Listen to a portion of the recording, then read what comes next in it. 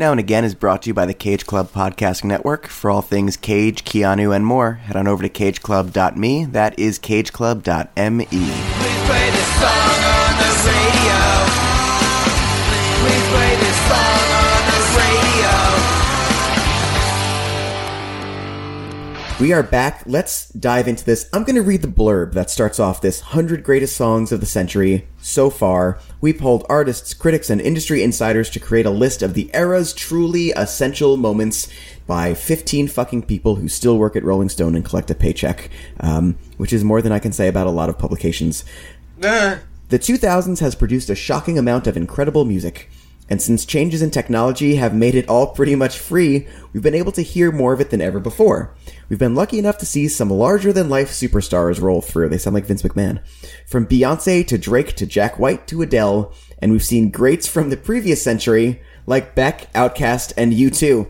It's been 18 years teaming with great indie rock guitar bangers, overwrought dance anthems, heart-on-sleeve punk rock and emo, genre-mutating R&B, and sonically adventurous, politically radical hip-hop. Kanye West has also been somewhat productive through this time period. Insert laugh track here. To compile our list, the 100 greatest songs of the century so far, we reached out to a large group of artists, producers, critics, and industry experts. And there's actually a link to how they made this list, which I'm going to open up in a new tab, who sent us ranked lists of their favorite songs. We tabulated the votes. Our own editorial list might look a little different, but the result is an excellent reflection of an incredible period in music history. You can also read the list in the July... they're not paying us, fuck them. Because they relaunched the magazine with a new look. That might be why they're doing this again 7 years later. Number 100. Gasolina. Okay. 99, International Players Anthem. You know, I'm okay with that. I still remember the entire first verse of that track. Fair. And laugh at it every time. Yeah. So, Archie, Marry Me by Always. There's some of that token indieism. I'm shocked it's that band. Yeah, you know what? I've been listening to them a little bit lately. There it is. Yeah, replace that with maybe something off the new St. Vincent album for me. Okay. Maybe New York off the new album, I think can crack the top 100 if they really need to do some indie wank. Right after that, 1901 by Phoenix. Also some indie wank by them, but that album was very, very good. But nothing else that they did really came anywhere close to that. They're a band that just kind of blends into my memory with like a million other bands. Yeah. 96, Tighten Up by the Black Keys. The Black Keys are a band that a lot of people like, but I just never clicked for me. They really feel like a car commercial band to me. Yeah, that I get. I think I guess I'm surprised they're on here, but I shouldn't be. Yeah. They're a very Rolling Stone band. Because I bet a lot of weed dads like them. Like, that's the one band that a lot of the weed dads who still subscribe to Rolling Stone, like, oh yeah, the one modern band I like, it's, the Black Keys, I feel it, I get what they're doing, I dig it. Yeah, I guess. 95, Can't Get You Out of My Head. Kylie Minogue. Too high, too low? Should it be on the list? I think maybe... I'm happy it's here at all. Yeah, same. I think the fact that it's here means that if they do this again, it'll drop off, which... I don't know. I feel like this should be like locked in to somewhere around the 70s or 80s period. I don't think there's a lot of better pop songs that we've seen than this top to bottom production. But it's not about but that's not what it's about. It's I know. about it's not about that, you know? Yeah. 94, Jesus Walks by Kanye. This is, I'm imagining, the first of many Kanye appearances. Yeah, I mean, that's got to be the first of 15. Yeah. Ooh, 93, I'm Not Okay by My Chemical Romance. No. No. I get why it's there, but no. Yeah, not... Oh, well, you know what? I'm gonna read this, blurb. The song that sold 1,000 jars of Manic Panic Hair Dye. My Chemical Romance's signature anthem spawned a new generation of emo kids. A call to arms for horror punks with a soft spot for musical theater. The song marked a turn away from the genre's girl-bashing antics and brought big-time vulnerability to the pop charts. Asterisk. The video flirts with queerness, too. Does it? Before the band goes up against a squad of macho lacrosse jocks, guitarist Frank Iero sneaks slam goth singer Gerard Way a fleeting smooch. None of that told me anything about the song. Just about... It didn't even really contextualize the song. It just sort of contextualizes My Chem's fans. Mm-hmm. So, first off, I've talked a lot about what I think My Chemical Romance is, and which is a poor imitation of an extremely better band. But especially with what they followed this album up with, The Black Parade, which is just an abortion. This album has some interesting musical ideas and some interesting songwriting, especially compared to their peers at this time, which is like Fall Out Boy. This is the worst song on an okay album, but it was the single. Honestly, if I was them, I'd probably put in Helena here if they had to pick a single, but they seem to have been making a political stance based on, that blurb, and we predicted that too. So here that is for some reason. 92, Stoned and Starving by Parquet Courts. Highest chart position. Did not chart. I'm guessing, I don't know this band at all, and I'm guessing this is more of their token. I've never heard of this in my entire life. Yep. What's up, fellow youths? This is probably just some indie that I missed. Sure. At least it's only in the 90s. 91, Despacito. There's your Justin Bieber. This song won't be there the next time around. This is because it's last summer's biggest hit or whatever. I don't know. It's so near Gasolina, too. Yeah, true. 90, One Thing by Amory. Yeah. Hey! We just talked some sugar about this song. Yeah, cool. I dig it. Nico, you want to take the next 10? I don't have the list open because I don't want to be spoiled. Oh, okay. I got it then. 89, Hate to Say I Told You So, The Hives. Ugh, Sure, I hate to hear whatever. that that's here. That was such a fleeting moment in music. Yeah. No, not that. That can go. Just replace it with No Ein Threesome or Slow Hands by Interpol. Just a better version of what these guys were doing, but they didn't have a hit single. So yeah, pass. Ooh, okay. 88, Vampire Weekend, as expected, but Hannah Hunt, a song that I don't think was a single. Interesting. And so I do think Vampire Weekend is like the perfect band to parody like hipsterism, but I think they're actually really good. And this is an interesting pick. This surprises me from Rolling Stone because it wasn't a single. It is a slow, dark song off of their third album when they could have just picked A-Punk or Oxford Comma or Cousins or one of those songs. So this is interesting. Like, good kudos, Rolling Stone. Whoever the one guy you let pick one of his songs. Interesting. I'm surprised that this is there. I'm being given some hope for this list, and maybe you are too. 87, We Belong Together by Mariah Carey. I told you there'd be Mimi. I told you there'd be Mimi. Mm-hmm. I said there will be emancipation of Mimi. And to hear that it's We Belong Together is, that's shocking, because that is the song from Emancipation of Mimi. So right. That is, in my opinion, going to be her highest charting appearance in this list. They call it a piano ballad, but that's not really how I remember this song. It's not really a Adele-esque piano ballad or anything like that, is it? Like, this is pretty straight up a pop song through and through. That's piano-driven. Yeah, that seems like a misrepresentation of it. But hey, it's here, and I think it's a good one to be here. Ooh, well, any goodwill any goodwill garnered from those two selections is gone with "I Love It." Ew! I wish that song would drive right off a bridge. Oh wait, frankly. Oh my god, that song, like the one that in another episode I said gets stuck in my head because I hear it at the fucking supermarket. Yep. Next. Woof. Ooh, okay, well, this is going to be interesting. I predicted politics, but I never would have predicted this would be on there. My Shot off of Hamilton at 85. Yo, that's killer. That's fucking awesome. I love that. Hamilton is one of the most significant pieces of music work, not musical, but music work in the last, I can't tell you how many decades. It might not be something we necessarily think of as translating synonymously to pop culture, but Hamilton really is the rare thing that pierces the cultural vernacular. Don't get me wrong, I don't think a musical has done what Hamilton's done since Wicked or Rent. Just culturally, that's absolutely. Yeah.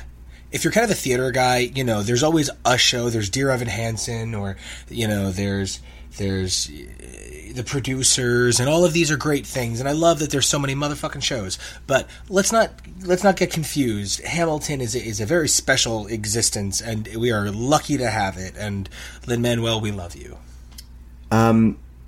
I really, you know, much like I hate the phrase "it is what it is," I also hate the phrase "agree to disagree," especially because the kind of people that use it just know they're losing a fight. But, you know, agree to disagree is a worthwhile statement for when two friends will just never see eye to eye on it, and you understand, and it's just not even worth bringing up ever. There are a couple of things that Nico and I will just agree to disagree, never bring it up around each other. There's no point. I've turned down tickets to Hamilton because I've listened to the soundtrack and I think it's embarrassing. I'll never get it. I'm the guy that doesn't get Hamilton. But, you know, hey. I was the guy who didn't get Hamilton for a long time. And it's still not like my show. My show is Rent. You know, everybody's got their show. My show is Rent. Yeah. But like, I very passionately love Hamilton at this point. I'm seeing it for the second time soon. I think it's great. I think what it accomplishes is culturally significant, and that's what I love about it. I love what Hamilton contributes to the societal landscape of our world. I really liked Lin-Manuel Miranda's episode of Drunk History on Hamilton. 84. I can't believe we both forgot about this band, because this will not be the first or only time that we see them. One More Time by Daft Punk. Sure. Oh, yeah. I think they have a space on here. Sure. Yeah.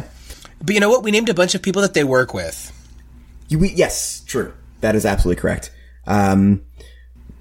Lost Cause by Beck. Sorry, no. I know Beck won a bunch of Grammys for one of his more recent albums, but Beck never clicked with me. Okay, no, hold up, no, and I appreciate you trying to be gentle about it, but let's actually contextualize that motherfucking shit for 2 seconds, because what Beck won Album of the Year for was a sheet music book. Was that the same album? Released as his album. I didn't realize that was the same album. Oh, fuck. Get the fuck out of my face. This is not that album, though. This is something from 2002, apparently. I believe you. Yeah.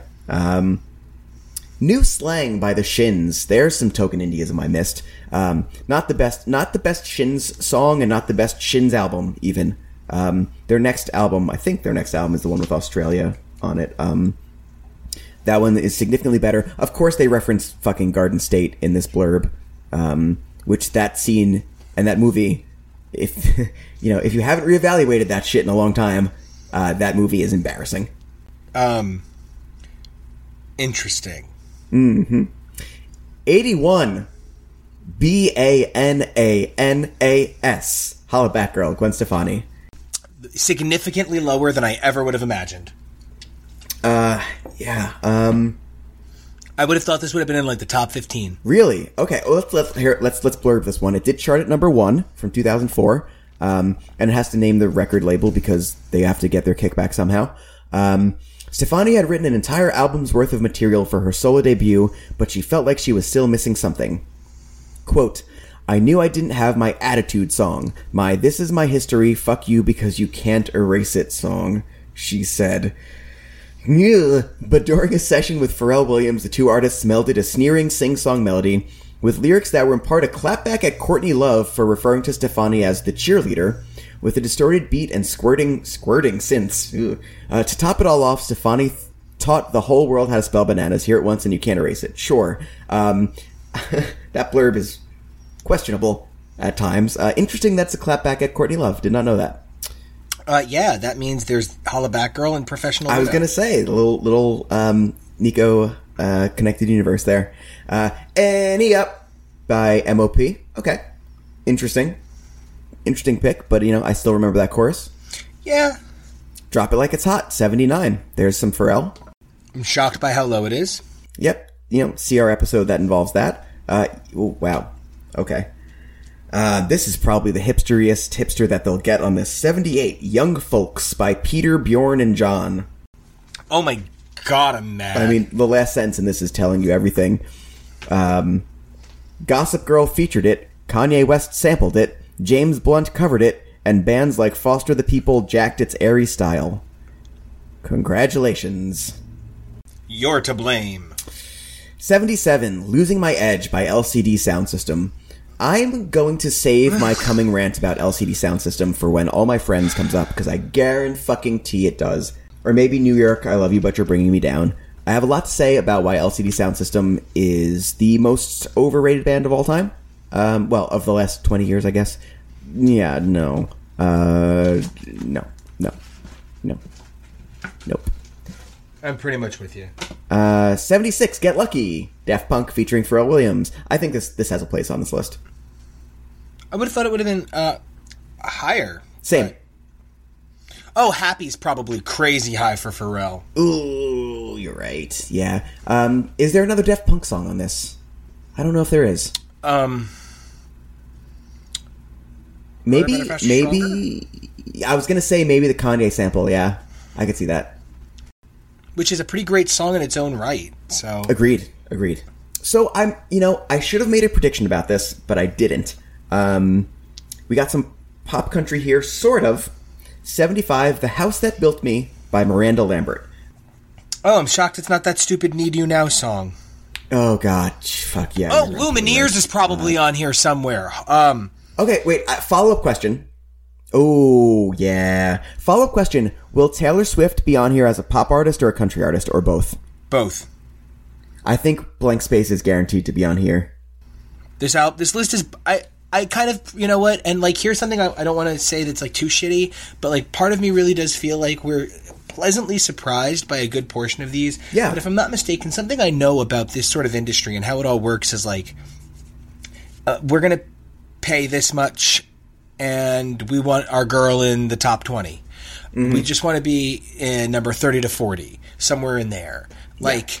If I'm not mistaken, yeah, the lower part of the list is less desirable. Mm-hmm. So the lower part of the list is going to be less frustrating. So I know we're seeing a lot of really, wow, that's indie, but I almost promise you there's going to be like a high up Paul McCartney song. It might even be that stupid song he did with Kanye and Rihanna, and you're just going to be like, ugh, really? Yeah.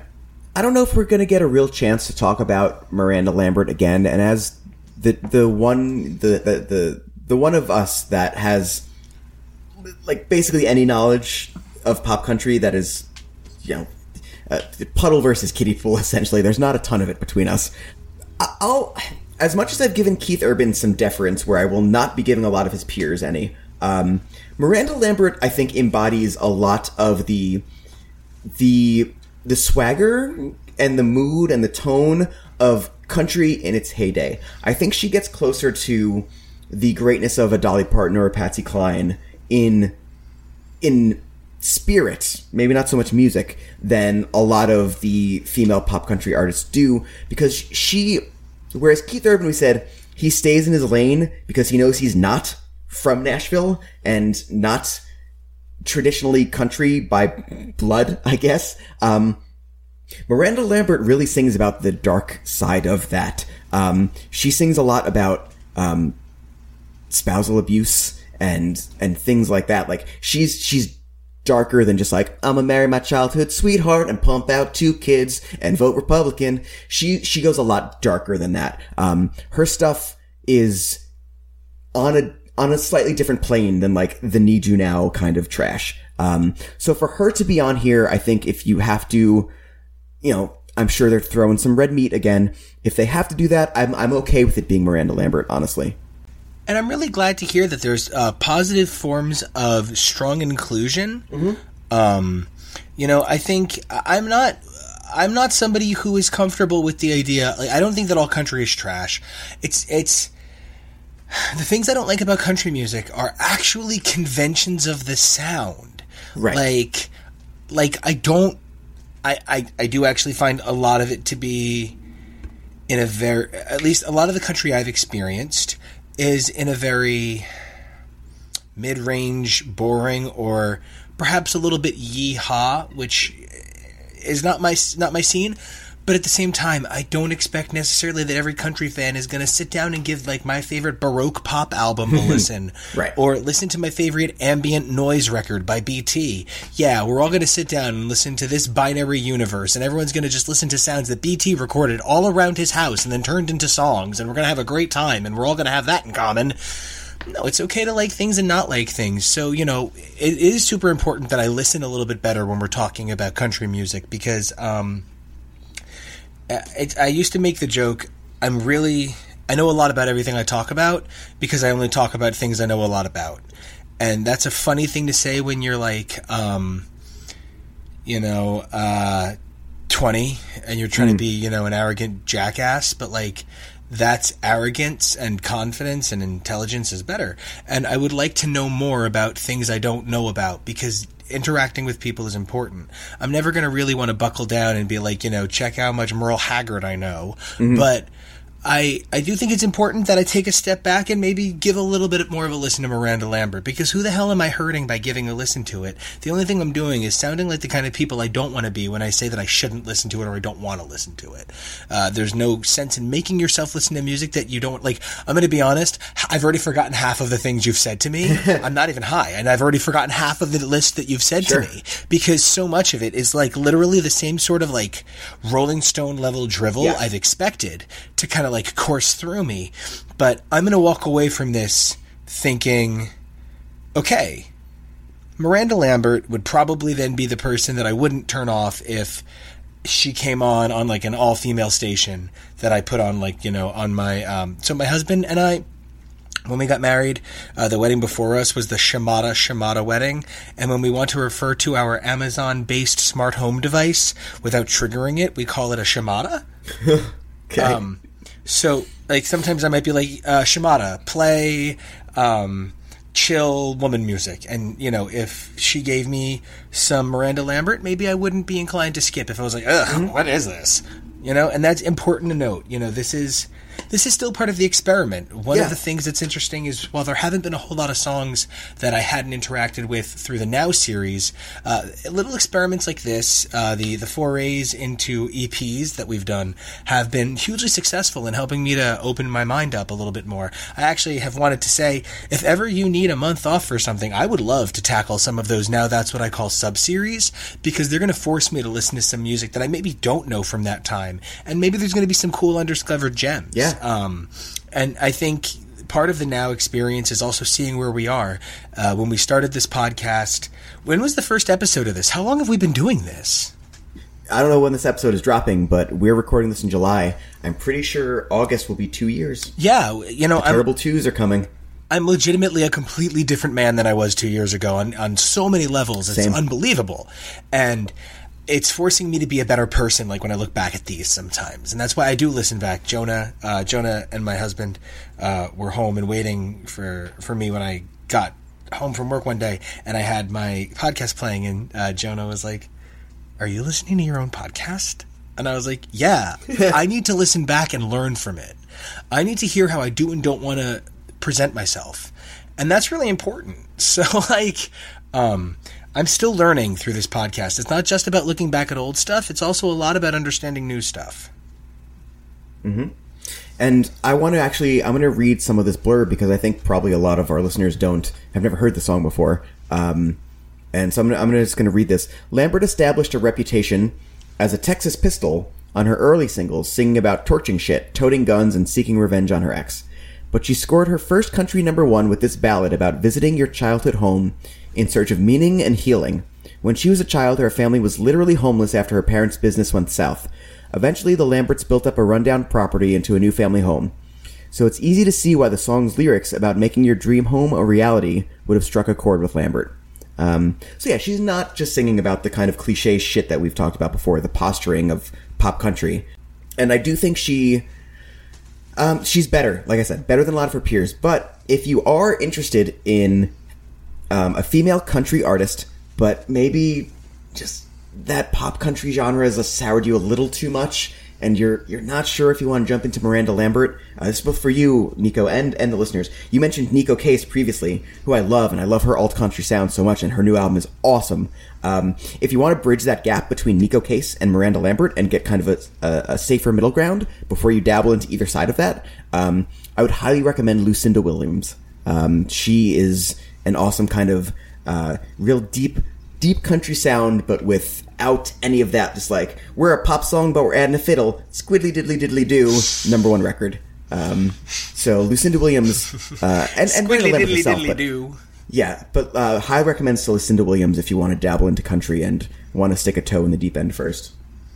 That's good to know. And also, anytime we can pimp out Nico Case, that's the case. Oh, yeah. 74, Letter from an Occupant by the New Pornographers. Forgot about these guys. Yeah, they had their moments, kind of like Arcade Fire did. They were around in the early 2000s, and this is not. Or like, oh god, why can't I think of his name? No one remembers these guys. Oh, why can't I think of his name? Oh, this is so embarrassing because I want to say his name is Astroglide, and I know that's not it. Oh my god. Oh my god, this is hurting. Okay, well, while we're there... No! While we're there, I'm gonna... Stop! Why did I say Astroglide? Hold on, no, I'm gonna figure this out. Give me a minute. Don't go anywhere. Don't leave. Okay, 73, House of Jealous Lovers by The Rapture. Never heard of these fucking guys, but apparently it was produced by LCD Sound System's James Murphy, so... Okay, 72. We're taking a hard left in genre here. Bad and Bougie, Migos featuring Lil Uzi Vert. I don't think this will be here if they do this 7 years from now again, but I don't hate this inclusion. This or Gucci Gang probably needs to be there right now. But yeah, I would. Yeah, Aqualung! It'll. Oh, wait. Wait, Aqualung is an artist, or are we still talking about the song by Jethro Tull? No, Aqualung was like an indie darling artist, and that's what I was confusing with Astroglide. I was confusing Aqualung with Astroglide. Just keep going. I rub a little bit of Aqualung on my condom before fucking. Hey! 71! Call Me Maybe, Carly Rae Jepsen. Oh, that's so low. I'm shocked, honestly, that this is here at all. I'm not. I would have thought it would have been top 25. Well, we're not going to have another song by her. If this is here, we're not getting Runaway With Me. Like, it's not happening. This is a great example of an artist who they gave up on. I don't think Rolling Stone was the kind of magazine that was saying, yo, fucking assholes, emotion is great. Pay attention. I don't think that was them. I think they kind of probably hand-waved that and have accepted that and just, don't worry about it.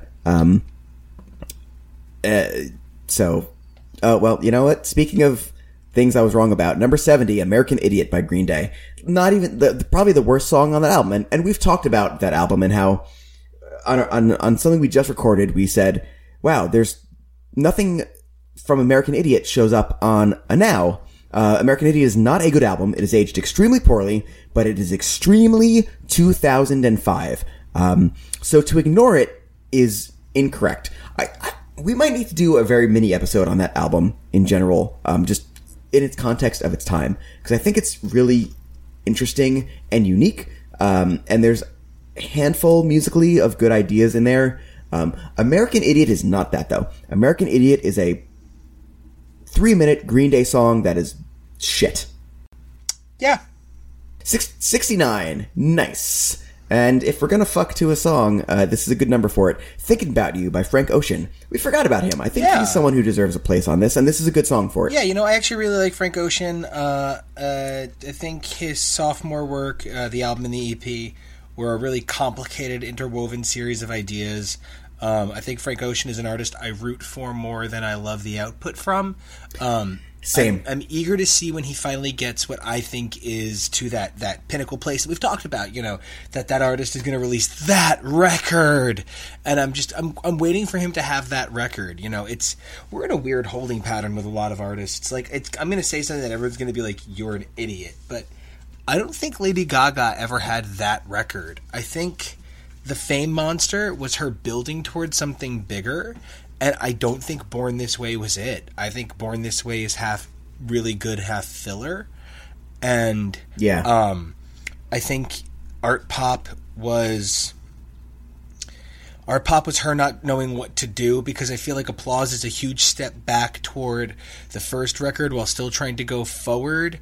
And I think it fell into that category of sometimes she just sounds like Christina Aguilera screaming. And yeah, I don't think there was a really standout track on Art Pop. I think every song was like really good, between a 5 and a 6, and it's like it's okay, but oof. And then Joanne is a concept, and so I think there's a lot of artists who have yet to deliver on their promise of the great record. So the interesting thing about Joanne, and I don't know if we're ever going to really get a chance to talk about it, and the fact that we're at 68 already and Gaga hasn't shown up is interesting to me. Joanne feels like a Stephanie Germanotta album and not a Lady Gaga album, if that makes sense. It does. It's almost as if she came out from behind the image. Yeah. And like Lady Gaga was already an image, and Joanne is a second image. Yeah. 68, this is going to be a little confusing. The artist is Eric Church. The song is called Springsteen. The blurb for this one is, North Carolina tough guy Church gets weepy over his memories of Born to Run and fading high school romance. I can tell you that this song is just trash pop country. It's not good. Pass. 67, What You Know by T.I. I don't know the song off the top of my head. I forgot about T.I. Wow. Same. Wow. And I can't quite think of how the song goes. I can, but I'm not willing to sing it out of embarrassment. But yeah. Okay. 60. Okay. Wow. Okay. We got some Nicki Minaj here, but it's Bees in the Trap.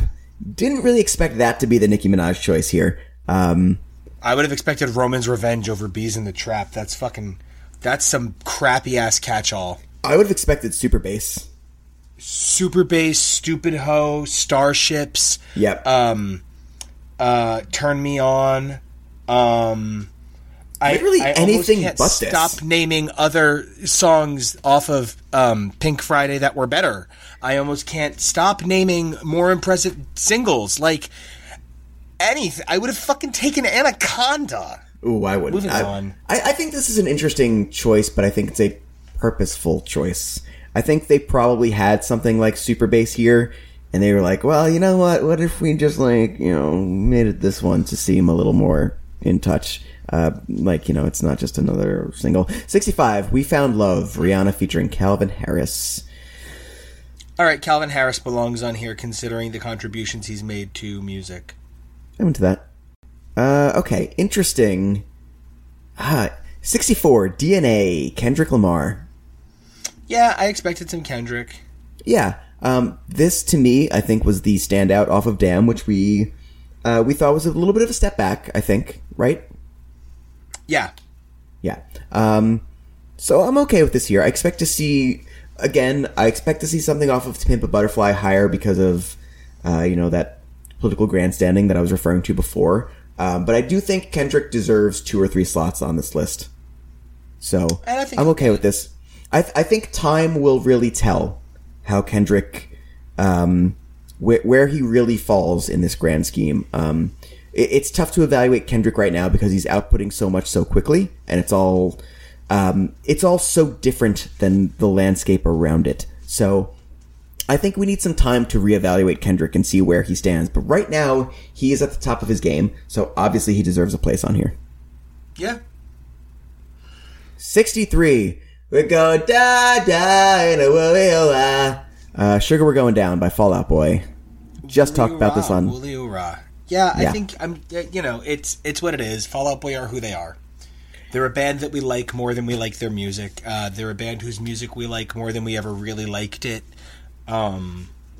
It's that magical re-engineering that everybody was into the punk band that survived longer.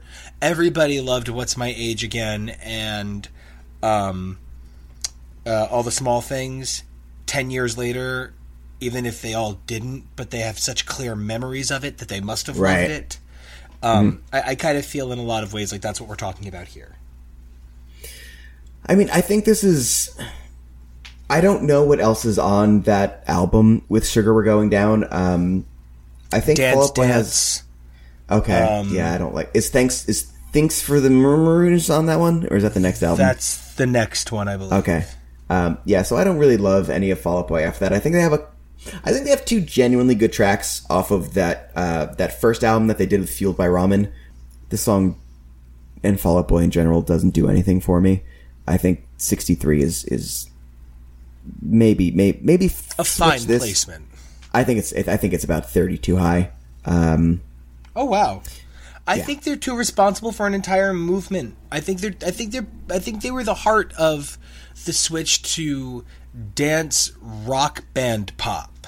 I think they were the band that transitioned boy bands from just singers who danced to sensitive guys in stupid hats. And I think, if nothing else, what this song represented in terms of a change in musical landscape is pretty significant. The way Avril Lavigne represented women going from being pop princess dolls to being whatever kind of girl they want to be. I think this was the boy equivalent. And of course the boy equivalent is whinier and sillier and dresses like a lumberjack and it's ridiculous. But what Fall Out Boy did for music and did to change how... Because I've actually thought about something for about 24 hours, not to give away how quickly we record some of these. You said that you feel that Fall Out Boy's music goes into that misogynistic place. I do. I've actually I'm really looking for it, and I can't find it. Okay. I can't find where, because Patrick Stump's whole thing is actually about internalizing how he is deficient. His songwriting persona is about self-weakness, and I actually think they don't go into that other place. They're super masturbatory, and they think they're the greatest things in the world. Right. But they don't seem to need to take other people down to do it. And that's where I think it's a little different. I do agree. The two words I use, misogynistic and narcissistic. And I think one of those two, I think they get the narcissism. I don't think they're quite as misogynist as some of their peers. You're especially the ones that influence them, like later Brand New and Taking Back Sunday. They don't wish that the girls... Panic at the Disco. Yes, they don't wish that the girls were dead. But they are far and away the most narcissistic. Oh, absolutely. Panic at the Disco are never, in my opinion, outright... they're never outright misogynistic, but they're very... I want to be the thing that's bad for you that gets you off. And at the same time, Fall Out Boy are like, if we lay in bed together, we're going to get off on being in bed together because you're in bed with Fall Out Boy. And Patrick Stump is the opposite of that, and it's that Fall Out Boy is that projection. It's almost like a suit he wears. It's a character he performs as. And I'm by no means I'm not trying to say that he's exactly the Barbs, but it's a really interesting thing because I think Fall Out Boy have a secret language almost that they communicate their ideas in. And it's this really weird big idea. It's this big notion of kind of sloppy stream of consciousness, and it never really progressed past 16-year-old Red Bull semen merged stream of consciousness. Yes, every one of their lyrics sounds like it was written on an Adderall bender. Yeah.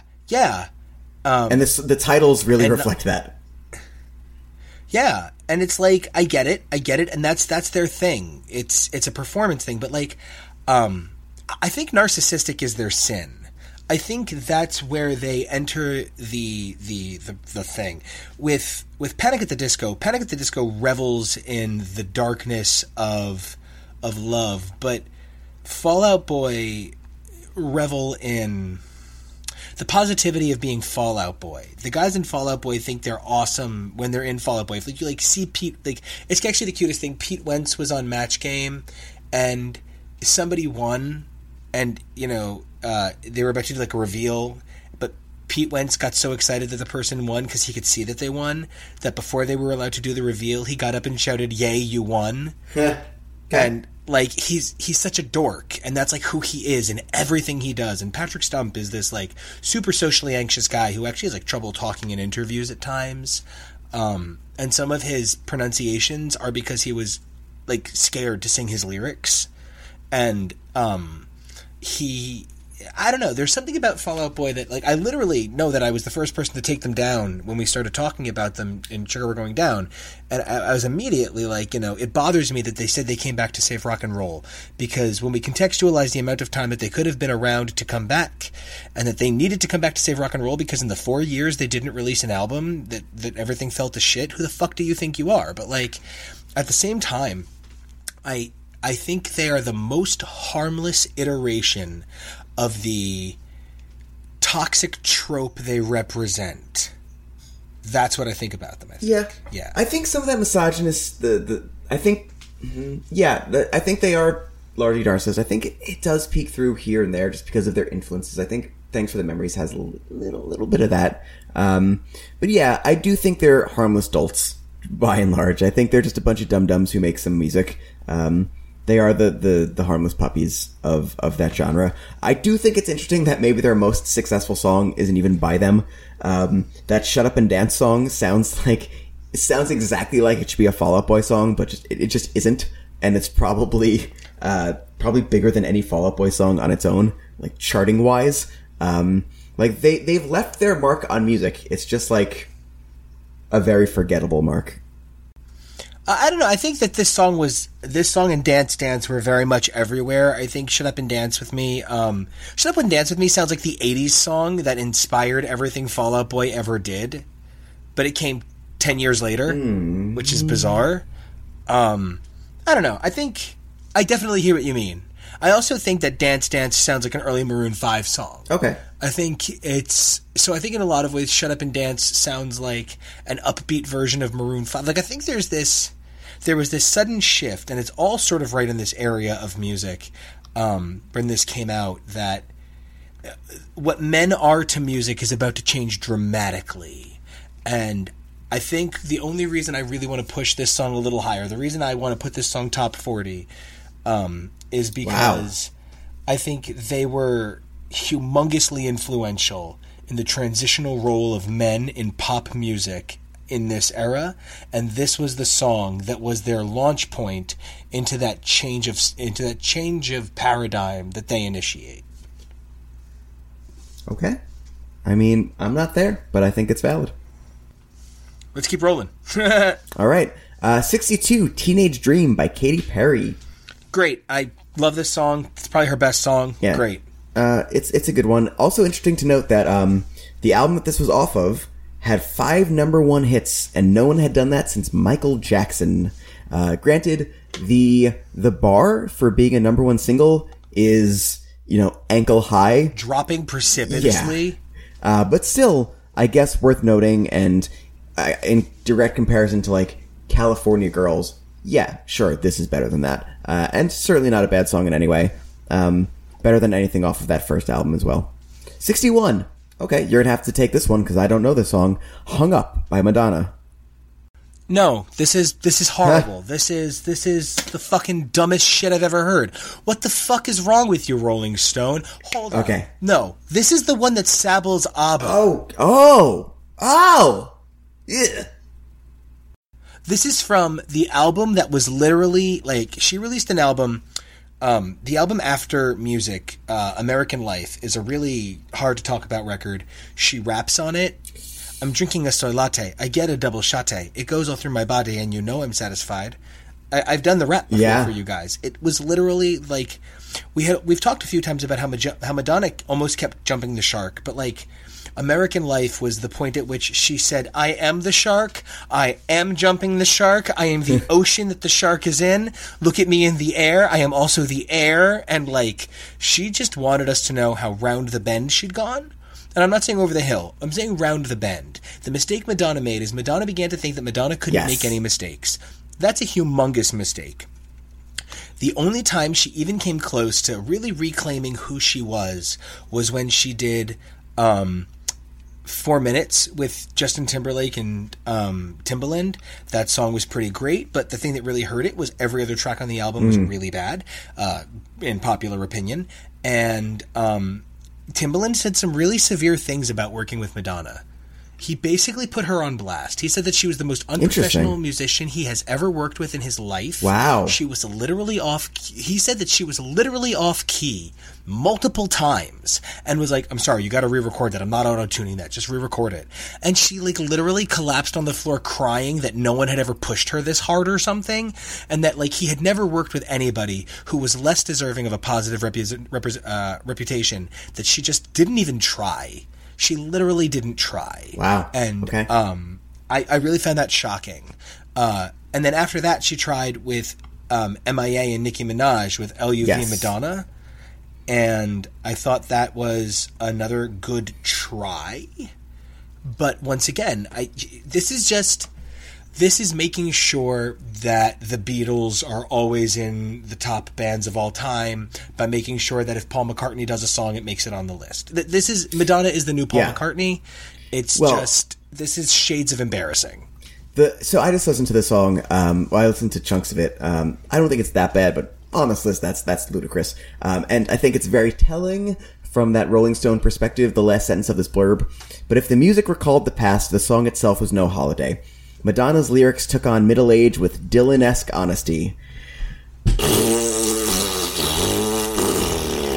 And actually, I don't think that there's any difference in the lyrics here and the lyrics in Honesty. Every little thing that you say or do, I'm hung up on you. I'm fed up. I'm tired of waiting on you. If we took a holiday, took some time to sail away, one day out of life, it would be so nice. I actually think it's the exact same level of complete honesty and simplicity. I don't think she was going for any, she says you keep pushing my love over the borderline. She's not like, you keep on nudging my love to the precipice of affection. She's not saying, this isn't fucking Keats. Like, I just don't think it's Dylan. Her lyrics are Dylan-esque. What the fuck? I'm mad. Move on. I'm mad. Okay. Well, this is kind of what I was saying. I didn't expect it to be with Madonna. I expected it to be with white dudes. But yeah, the old flag bearers getting way too much recognition. There's an example of it. Number 60, love this inclusion. The Wire by Haim. Love this inclusion. I forgot about this. I really like this song, and I think it's fantastic. I think that album is great. I think in 10 years, if they do this again, this song maybe shouldn't be on the list, but as of right now, I think it's fine where it is. Maybe like 75 maybe is more correct, but I don't hate this at all.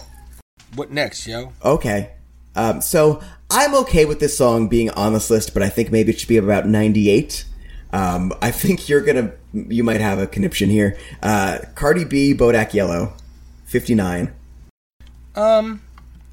I think my problem is, and look, I'm not on the Cardi B train. I don't get it. I really don't get it. I honestly don't get it. I don't get it. She's not talented. I think she can be endearing. I've gotten it a little more as time has gone by. Like, yeah, she's got me a little bit more on her side. She's developing in the public eye, which is positive. But I don't know.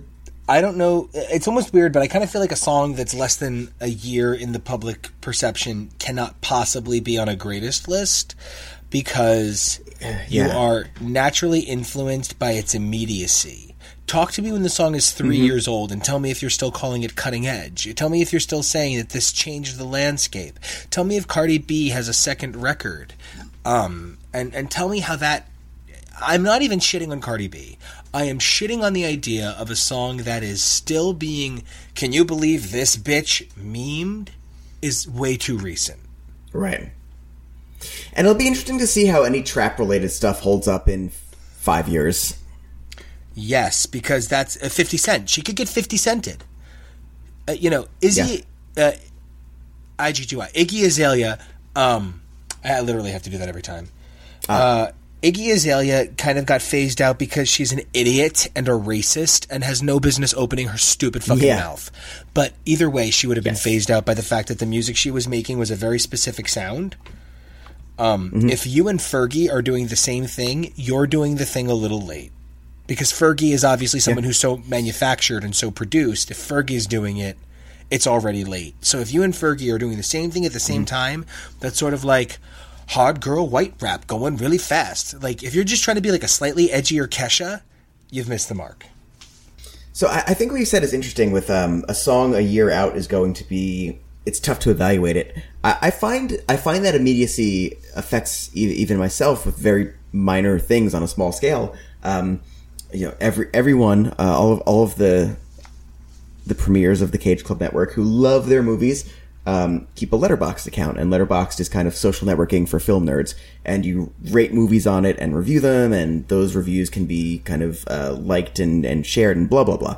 And I always make sure I give myself a little bit of time between from when I've seen a movie to when I want to evaluate it, because I noticed that, like, I'll see a movie and be like 4 stars, and then like a week later I'll be like, what the fuck did I rate that 4 stars for? It's like 3. There's like something about that initial just fucking jolt of engaging with and consuming culture that elevates it, and you do need to give stuff some time. Now, I don't mind stuff from right now. We call that the Ben Affleck effect. Being on this list, sure, and I don't mind some of that stuff being on this list, but I don't think any of that should be. I would be very hesitant, and I really question the mindset that goes into putting anything from 2018 or 2017 above, say, 40.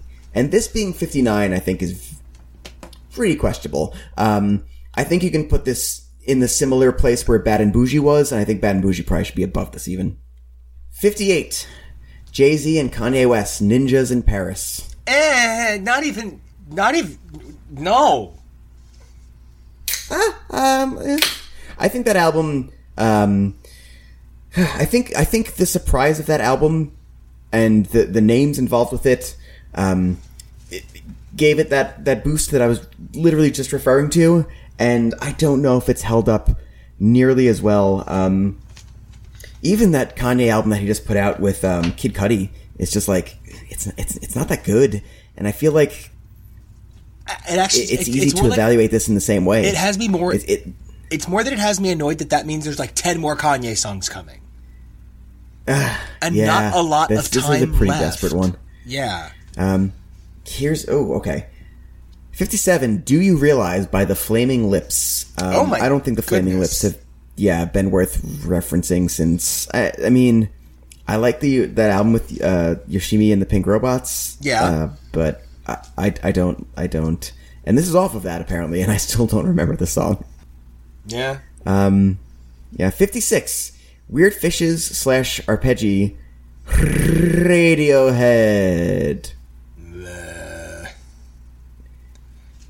I'm very on that. Yeah, I mean, Radiohead just has to be on here, but I don't know how significant any contribution Radiohead has made to the magical musical musicscape that is the reality of, like, the world. I don't know that they've done anything in a really long time. I'm the guy who thinks their best album is In Rainbows, so, I mean, don't talk to me about Radiohead, because I don't agree with you, probably. 55. 212, Azalea Banks featuring Lazy J. I don't think I know the song. No, I don't think I know it either. All right. 54, okay. Token Indiism that I kind of agree with, and I'm shocked that it's at 54. Portions for Foxes by Rilo Kiley. The song is fantastic, in my opinion. Here's a band I haven't thought of in like a decade. Wow. Yeah. Shocked it's here, but I like it. It is the single off of that album, but it's a really good single. I mean, as it says on here, did not chart, because single for an indie band is pretty damn relative. It just means that, like, it got a video that or it got, like, a couple of people saw before YouTube existed. Release. So, 53, Elon Musk's wife, Grimes with Oblivion. Okay, this is a little high for this, I think, but I'm okay with this being here. I just don't This know is that I her would best put it in song. the top 100 songs of the last 18 years. A lot of these are like, here's part of my problem. A lot of these are like, I guess, okay.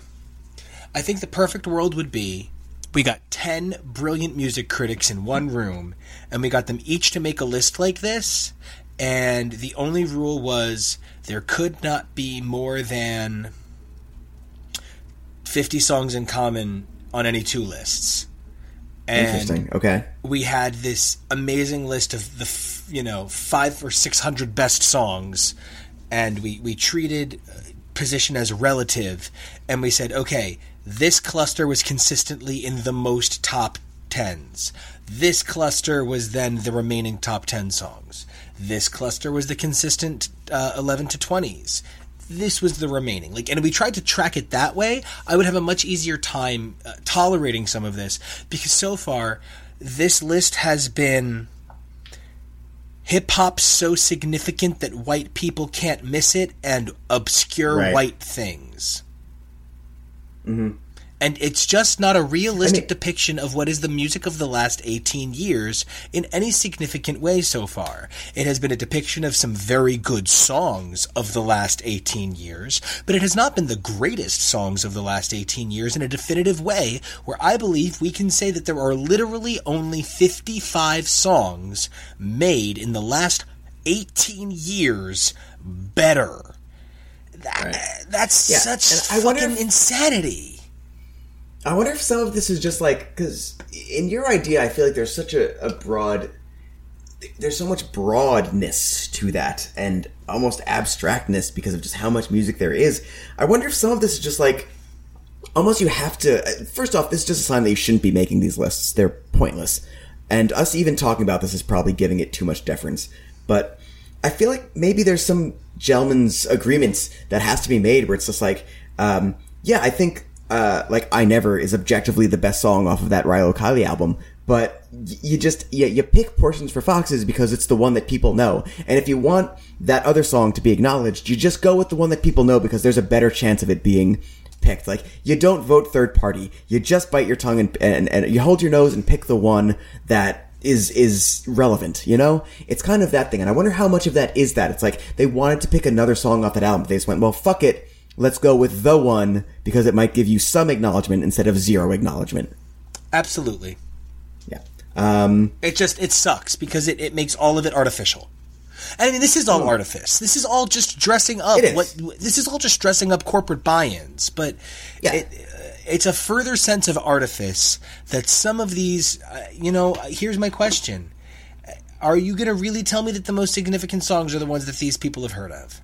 Are you really going to tell me? Because when they say that we reached out to critics and musicians and producers, okay, so you're probably telling me that you reached out to Austin, Nashville, New York, Atlanta, LA, maybe San Francisco, if there's anything more than EDM happening out there, Seattle, Portland.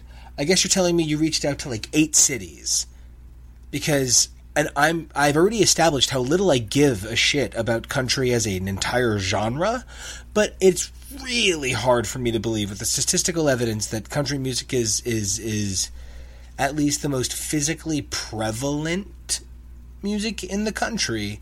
It's hard to imagine that there is so little country on here and so much obscure indie on here that there's only hip-hop that the more casual music file would know on here. But some of the indie rock is so fucking obscure. I swear to God, more people are intimately familiar with My Left Shoe than some of these songs. I wouldn't be shocked if some of these artists had a 6-line Wikipedia. And I'm not saying that, because it sounds like I might even be fighting my own point. What I'm kind of trying to say is, you can't tell me that the only music that is obscure, that is significant, are these 4 gems you found. That there's a few notable, whoa, these are so obscure on here, is sort of indicative of a problem with this list, because it seems like all the obscurity lies, again, in indie rock, in whiny white man pain. And that's unfortunate, because it's just not realistic of the soundscape out there. And I think it'll be, I think we're going to start the next episode, because we're winding down on this half, with who actually voted on this, because they list who they sent these to, or maybe who answered. But there's a full list of who and how this was made, and it is dumb. Let's finish this up. 52, Chandelier by Sia. We both predicted this would be on here, and 100%. Whatever. Sure. You know what? I would have loved it if it was number 50, but it's fine. I mean, it's not Breathe Me, and it's not Clap Your Hands. Right. I think we both would have preferred, like, Bring Night. Yeah. Yeah, exactly. I mean, I can't stop naming. It's not Destiny by 07. Like, it's just fucking Chandelier. It's not even Elastic Heart. It's just Chandelier. Mm-hmm. And if we'll get into this on the next one. This is a good one to end this on. Single Ladies by Beyonce.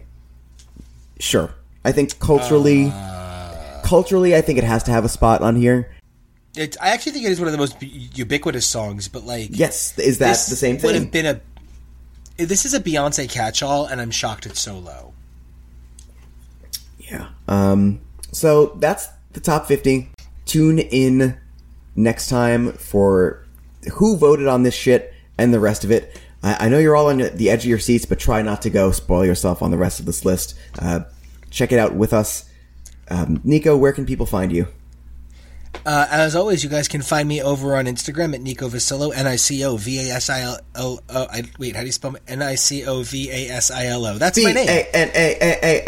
Bananas. Bananas! You can find me making music on Facebook.com/Action Duo. And of course, you can check out the awesomeness that is my super cool, super comic Kid Riot and the Riot Squad over at KidRiotComics.com. Hey, Chris, where can everybody find you?